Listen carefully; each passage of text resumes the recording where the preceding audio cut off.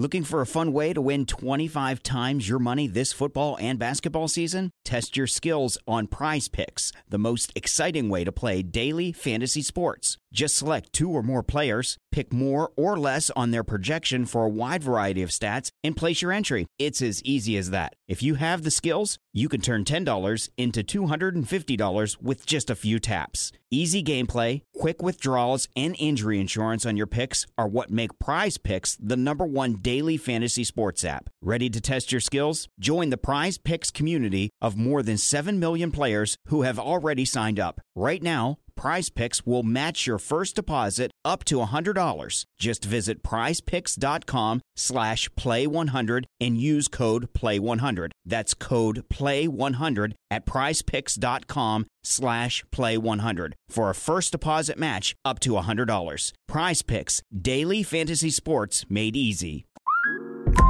Between the kids being home and hosting, everything in our house gets used up in summer. With Instacart, I can save money by stocking up on all my favorite summer brands. I save time by getting everything delivered in as fast as an hour. And I save myself a sink full of dirty dishes by stocking up on paper plates for the annual summer cookout. Save more on summer essentials? Spend more time enjoying summer. Add summer to cart. Download the app to get free delivery on your first 3 orders. Offer valid for a limited time. Minimum $10 per order. Additional terms apply. Red Inca listeners, this is Nick, the producer, popping in to let you know that our lovely friend Jared has had a small accident skateboarding like a rad cool dude on his way home from commentating on day 3 of the first England-India test match. Bogus. As such, he's going to be needing some rest, so we're using this time to remaster some great episodes from Red Inca's past. Excellent! This week, we bring you episode 17 with Tabraiz Shamsi from South Africa, originally released on the 1st of July 2020, just as we really started to get a feel for what the show is about. Tabraiz has seen fantastic success since his appearance on our show, winning Player of the Series against the West Indies in the recent T20 Internationals, and featuring heavily in their series win in Ireland. He's currently on deck for the Oval Invincibles in the 100, and this interview just hammers home what a wonderful person he is. Excellent! This episode also links quite nicely with our most recent episode of Double Century, about how South Africa's spinners spun their way to their first test win against England in 1905. We hope to be back with new episodes of Red Inca as soon as possible. From Jared, myself, and the rest of the team, thank you all for your support and patience. Party on, dudes!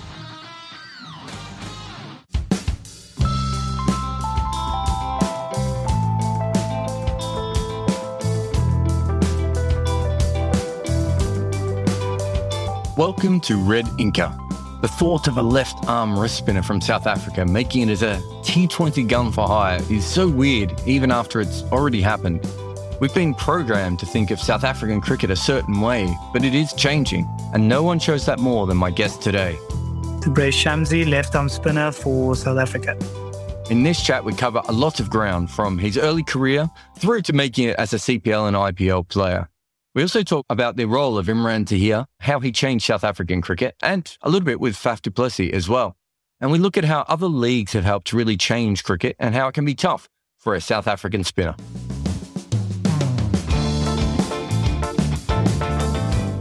All right, let's start with the very tough questions early on, mate. Do you celebrate the way that you do because you're so excited with the fact that you're allowed to bowl spin in South Africa?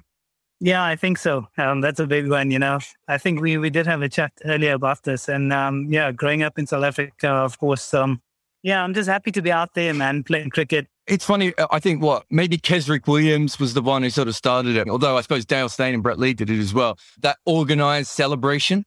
Are you sitting at home thinking to yourself, all right, I've got to bring something out of the bag here. You had your magic trick celebration. You've had a few different there. So are you planning these celebrations now? Are you workshopping them at home with your wife? Well, at the moment, I have a newborn baby and I'm studying and I have a wife now. So I don't think I have much time to think about my celebrations and stuff. But I mean, it's just a bit of fun, man. It's just my way of enjoying the moment rather than feeling the pressure.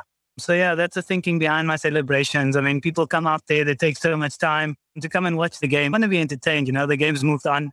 People spend a lot of money on cricket as well. They're spending money to come and watch us play. So it's just my way of giving a little bit extra back. I think you're downplaying your artistry there. I'll let you slide. How did you become a wrist spinner in South Africa?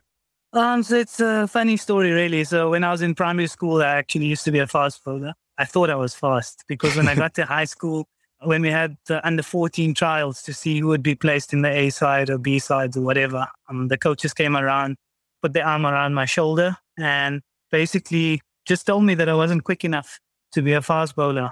And that really, that's my ego, because all this time I'm growing up thinking that I'm going to be Alan Donald or Sean Pollock opening the bowling for South Africa. I still have to work that one out, because I think I still have a chance of opening the bowling for South Africa one day, but just not how I thought it would be. One of the coaches there that was at the trials wanted me to be a finger spinner, because I'd like run up and bowl these little cutters. I didn't really swing the ball or anything. I wasn't really very quick. So my way of deceiving the batsman was to run up and bowl a quick spinner or run up and bowl a quick leg spinner. And just one of them said that I should become an off spinner, and the other one said I must become a leg spinner. So I just asked each one why they wanted me to do that specific thing. And the coach that wanted me to become an off spinner just said because it's easier to control. It's just easier to bowl off spin. And for some reason, as a 14-year-old, I suppose it's my personality. I just thought that why must I bowl this just because it's easier? Had he told me that it troubles the batsman more or whatever, I would have done that. But just because he said it's easier to control, in that moment, a 14-year-old kid, I was just like, why must I do the easy thing? I'll do the harder thing and I'll practice hard enough to make the harder thing become easy for me. And it just started from there at the age of 14. It's interesting you talk about that. Robin Peterson started out as a left-arm wrist spinner as well. And he was converted to left-arm finger spin because essentially the coaches at the time said the ball spins away from right-hand batsmen. So it's a better art. So it's really interesting the way that South African coaches were thinking about spin. You and I have talked about this before. I wrote my big piece on Crick Info about how South African spin has changed over the last couple of years. And one thing that you said when I went back and listened to our chat was you said that South Africa doesn't have a history of spin. But I don't know how much you know about early South African cricket, but the first series they won, they had 4 wrist spinners in the team who took something like 44% of their wickets, or some ridiculous amount. And then almost from that moment forward, wrist spin and then eventually finger spin just sort of died until we got to everyone in South Africa seems to be able to bowl about 85 miles an hour or quicker. Big, broad-shouldered guys, And it doesn't even seem to matter if, what the ethnicity is, whether it's, white English or black African or the Cape colored guys. Everyone seems to be these big, broad, fast guys. And all those spinners disappeared. And what you kept saying to me was a lot of it is just conditions-based. Yeah. After this, I would say that a lot has gone wrong in that time. Then why did the spinners get killed? Because, I think when I spoke to you earlier, up until probably when Imran Tahir came along and then, basically forced the guys to see what a wrist spinner can do for the team. I think now a lot has changed. And yes, it is conditions-based. You go to India, even Bangladesh, I read a couple of articles where they're crying out for fast bowlers. Even in first-class games, they'll play one fast bowler and then it's just left-arm off-spin, like 4 of them playing in the team. So, yeah, I suppose it is conditions-based. And you'd want to win the games, You don't go into a championship not wanting to win the trophy. So I think coaches get judged on that as well. Everyone's judged on how we perform. So you can't fully blame them. But I suppose I see more and more faith being placed in spinners now, like you mentioned. But I think it is conditions-based. It's funny when you look at this sort of thing and you look at cricket in general. So, England and New Zealand have a lot of 80 to 85 mile an hour bowlers who nibble it around. And Australia and South Africa usually have taller, stronger bowlers. And you realize how much of it is conditions-based. But there's also a certain point that you wonder how many really good South African spinners sort of didn't get a chance just because they weren't the coaches. You talked about how you were very self-coached to me up until the point of really that you got to hang out with Imran Tahir and start to work with a mentor. Definitely. And I suppose that comes with the culture, and it's like what you've seen work. Over these, you've seen fast bowlers coming in, nipping the ball around, swinging the ball around and getting batsmen out. You don't feel the need that you need a spinner. And you still see that a lot of times in international cricket, it's really your subcontinent teams that go in with backing the spinners to bowl teams out and stuff. But like I mentioned, those things have changed. And I think it was a nice change for Imi as well to have me around so he could speak to me about it, because wrist spin is definitely different to finger spin. And you need someone that understands not just the good stuff, the difficulties. You need someone that will understand when you say, hey, the ball's not coming out right, or what do you think about this field placing? So, yeah, I think things have changed. Yeah, hopefully it continues that way. How important was the fact that he came from another cricket culture? He's almost not even a Pakistani cricketer at this point. He's played for so many different places. He's like an alien that sort of just dropped into South African cricket. I mean, we talk about your celebrations. He's got the big celebration. I mean, I've seen him run out of stadiums before, I'm pretty sure. He was so excited at getting wickets. He was also quite old and experienced and set in his ways. I know he's actually a guy who likes to learn and change a lot, but he knows what to do. I think it might have been harder if it had been a South African spinner with his talent coming up through, because he would have faced a lot of roadblocks. Whereas because he was dropped in, was already so good in South Africa, Pakistan and England by that point, he sort of broke the mold a little bit of what people thought about spinners in South Africa. Yeah, definitely. Fully agree with you there. I always used to joke around with Imi that you've mentioned that he's played all over the world for the most amount of teams. And he's quite proud of that. I mean, it's some achievement that so many different teams want you to be a part of their setup. And I'll tell him, because every time we had a game, he'd want the most amount of tickets, no matter which city, which country we played. I said to him that, hey, even if we play on Mars, the first game that gets played, you're going to ask for tickets there as well, because you'll have someone to give the tickets to.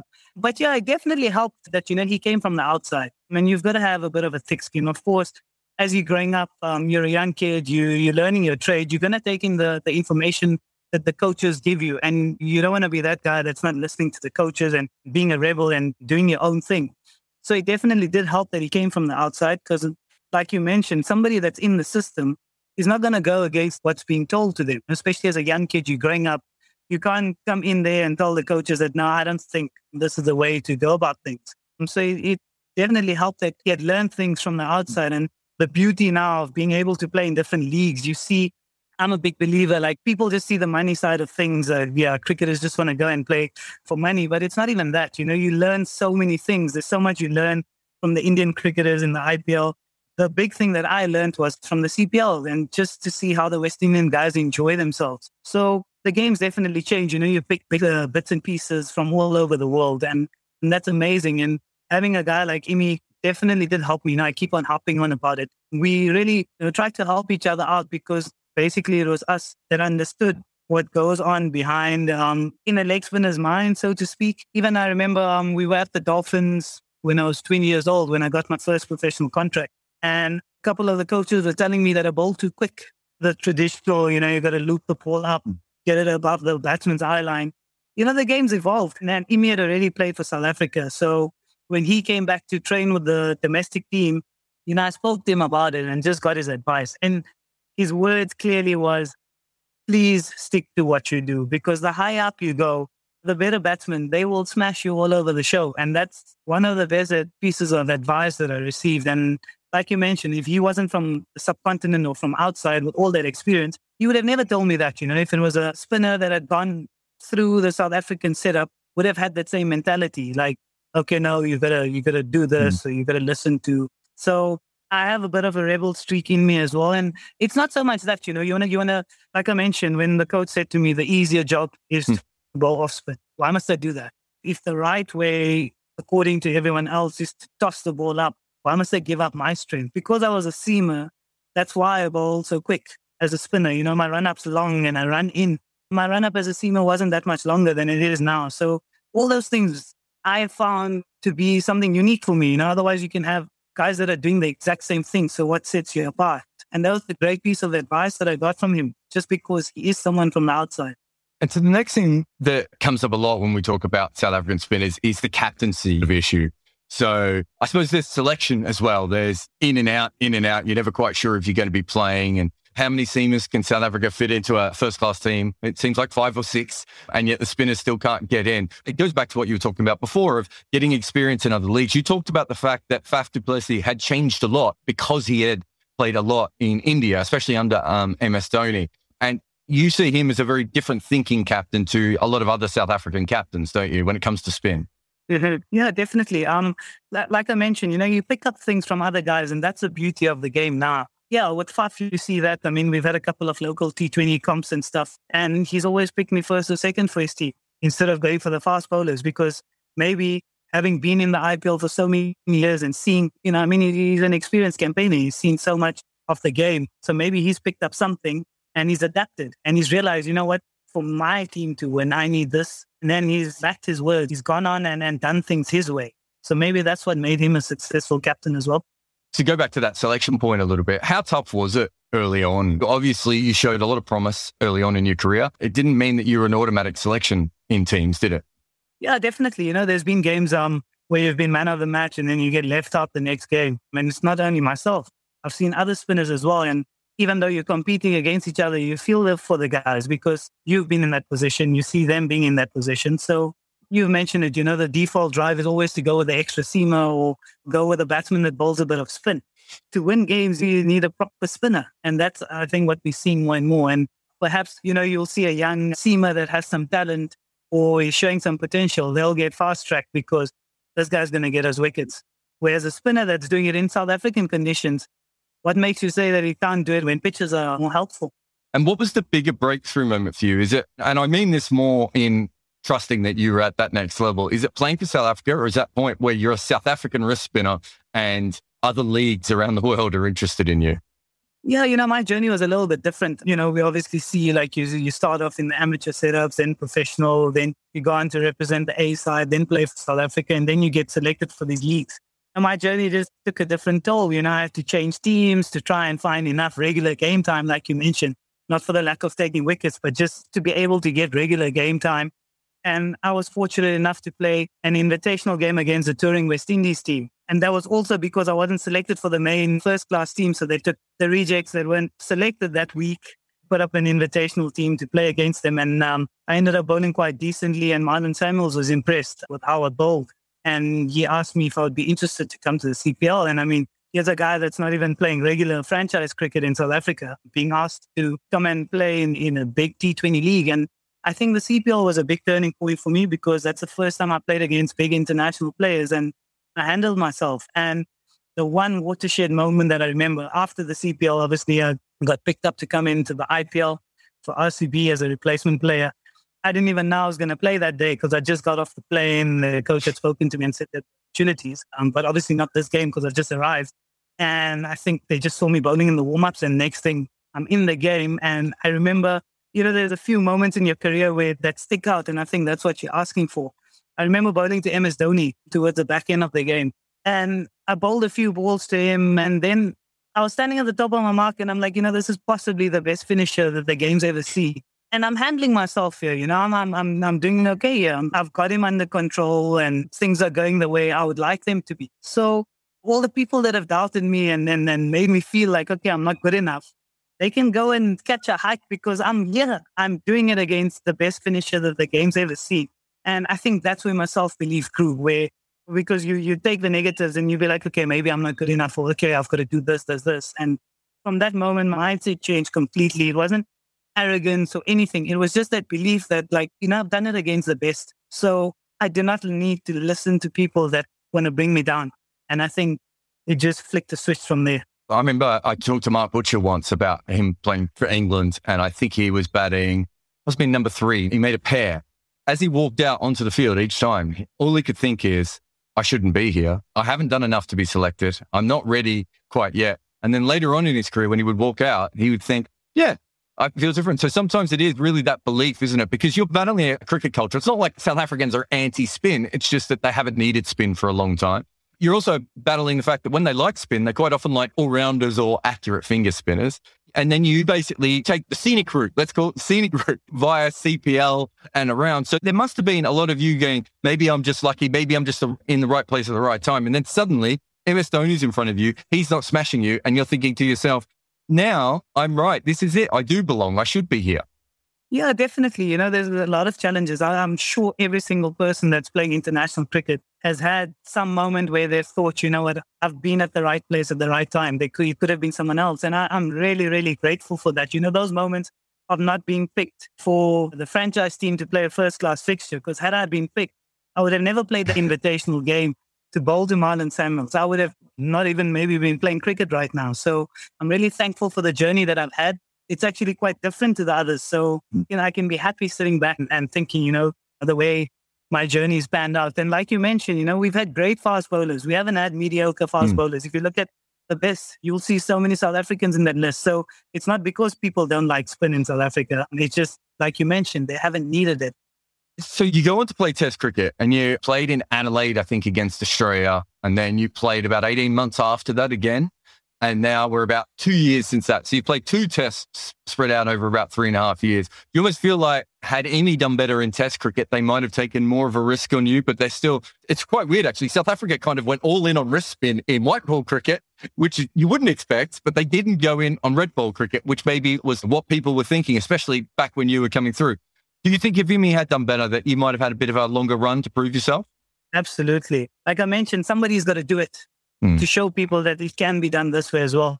And unfortunately, he didn't have the career that he would have liked. And definitely, if he had done better in test match cricket, they would have realized, okay, you know what? There's a space for an attacking list spinner in our test lineup as well. And it's funny enough, when I started my career, I was told that you're only a red ball bowler. You can't play in white ball cricket. For like the first 2 or 3 years of my career, I only played red ball cricket.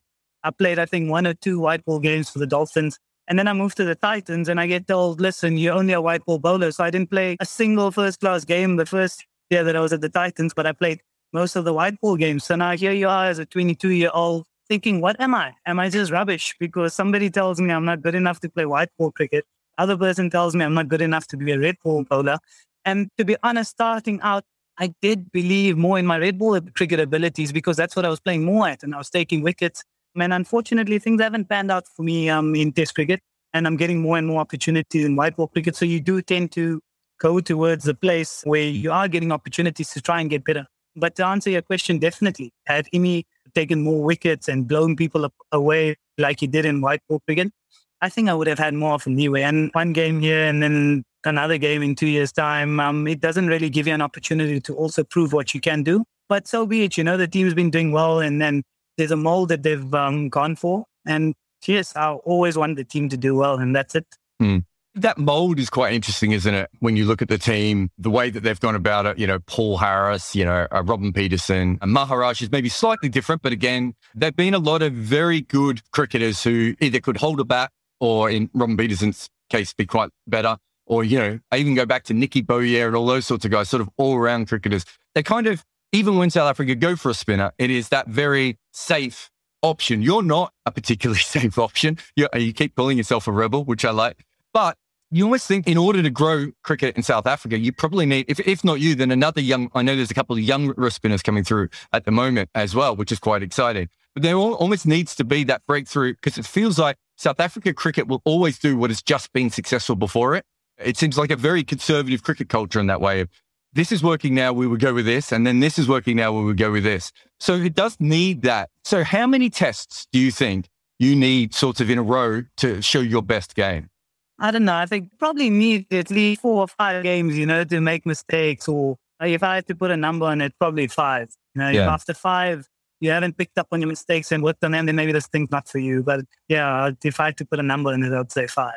The reason I ask that is because, England have just released their top 55 players list, essentially, for the lockdown preparations. And they haven't put a couple of medium pace bowlers who've been taking a lot of wickets in it. And I was having a look around the world and you see a lot of these sort of very good, guys who bowl at Vernon Philander's pace, for instance. Guys like Imran Khan from Pakistan and Trent Copeland from Australia. A lot of these guys are out there that take heaps of wickets at the first class level. And they come in and they get like 1 test or 2 tests and then they disappear. And when I started thinking about that, I thought it's a bowling thing. I think we do it with fast bowlers a little bit, although they probably come back more often, but we also do it with spinners. It's very hard to tell if someone is a test quality spinner based on 1 test in 18 months and then 18 months later, isn't it? The conditions could be against you. The batsman could be against you. It could just be one of those days where you're nervous. The ball doesn't come out right. There's a lot of things that go wrong. And I think that batsmen seem to get a couple more tests and bowlers just don't seem to get that opportunity as much. Yeah, definitely. I think it all boils down to backing, isn't it? I'm just going to mention one name, Shane Warne. I don't think he had a great start to his test career.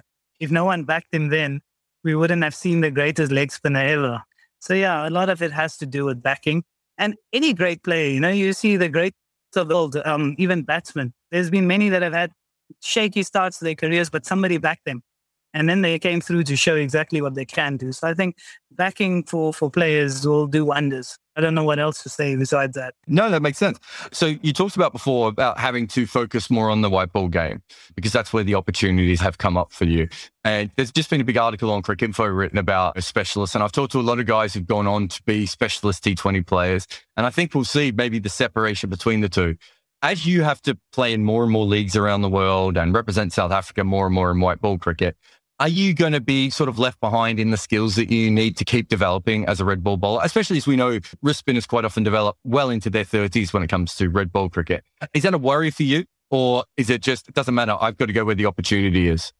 No, I'm not worried about that. No, first and foremost, my priority will always be South African cricket. And at this moment, if I'm required in white ball cricket, then that's where I'm going to focus, and try and develop my skills. I think T20 cricket has made me a smarter bowler as well. People speak about first-class cricket and bowling a lot of overs.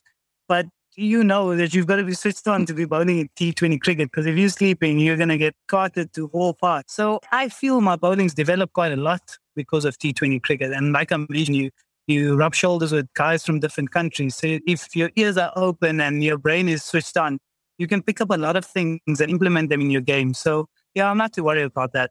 They talk about wrist spinners being especially a bowler who needs to bowl a lot of balls. Can that be a problem on the T20 circuit? Because let's look at the CPL, for instance, that you played in. The CPL is basically, you're at a tiny airport for a long time, you get to the next island, then you get to the hotel, and the IPL's almost worse.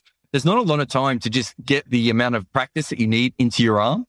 Yeah, definitely. It can be challenging when you're on the road all the time. But I suppose if you want to improve your game, you'll find a way. That would be my message. I know, yes, there are challenges with time, but you got to find a way. If you want to be one of the best in the world, you've got to find a way. And that's the way I see it.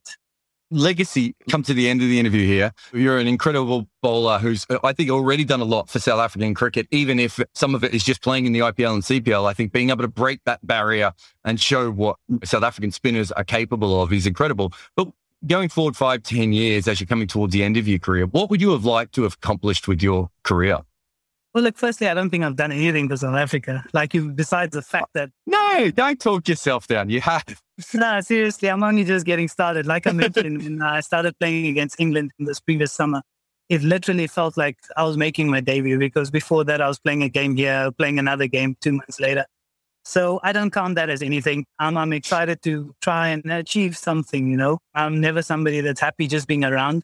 I always want to make an impact in the game. I always want to try and win the game for the team and get the best batsman out. So looking forward, the way I see it, the benchmark has been set very high by Imi. I'd like to just try to achieve something like that, just for the spinners coming in. And once I'm done with cricket, I would like people to still carry on believing in wrist spinners in South Africa if I can. Yeah, it's interesting. You talk yourself down, but I honestly think that it is a huge psychological change in the way that the world looks at South African spinners, that you've been able to go forward. The fact that Marlon Samuels can have a look at you, and he's a very good player of spin, and pluck you out of nowhere, I think it shows partly that cricket has changed and that there's more free market ability now for players to be able to do that, which is great. But it also shows that people are looking at South African spinners in a different way, that it's not what it used to be, which is, an all-rounder or a defensive thing. I mean, I know you're very proud of your number 11 batting skills, but they're not exactly translating into massive amounts of runs there. So the fact that you've been able to do that, I think your career has already been really interesting. And I think that it'd be really interesting to see where you are in 5 years, because I think that watching you play against England this summer, because I was obviously out there, I thought that you were ready to take that next step in your bowling. And you're at that age now where wrist spinners start to get better. I mean, let's be fair, Imi didn't even get good until he was about 38, 39. Yeah, Imi didn't even make his international debut until later on, I think 32 or 33, if I'm not mistaken. But just the whole makeup of the team as well, from being somebody that's just playing an odd game here and there, we see her in a series, to being one of the guys that's actually been in the setup for one of the longest times. So I've had to grow up as well. The makeup of the South African teams changed a lot, but it's quite exciting. I don't know if I mentioned it to you. People see a lot of guys that haven't played much international cricket, but us in the squad, exactly what each guy is capable of. And that's really exciting. We've basically become the unknown package for the rest of the world. And then we're quite happy with that. We know how dangerous the guys are in the squad, and it's quite exciting for us. Yeah, beautiful. Well, you've gone from being an unknown package yourself to being a very well-known bowler around the circuit. So thank you very much for coming on. Thank you very much. Thanks for having me.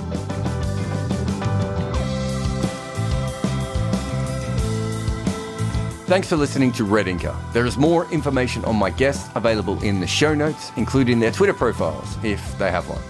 This is the important bit though. Please review on Apple Podcasts or anywhere really. Share it on all the social medias and just get it out there. If you can, act it out in plays on your balcony with your loved ones.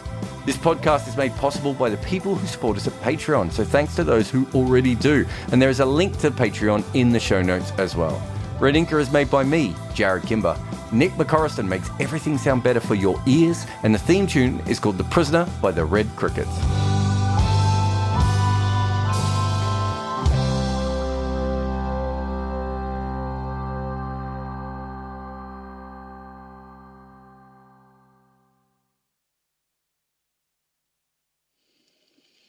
If you're enjoying Red Inca but want to know more about Fred Spoffus' moustache or the time Vizzy got stumped looking like a buffoon or any other great stories from cricket's past, well, I have a History of Cricket podcast called Double Century. This time we look at something that will please cricket fans around the world, except maybe from one country, because we're looking at the first time teams defeated England. It's a different kind of podcast series in that it's mostly narrated, but there will also be some key episodes that I'm interviewing the players involved. You can hear this by finding Double Century in your favourite podcast app. Sports Social Podcast Network.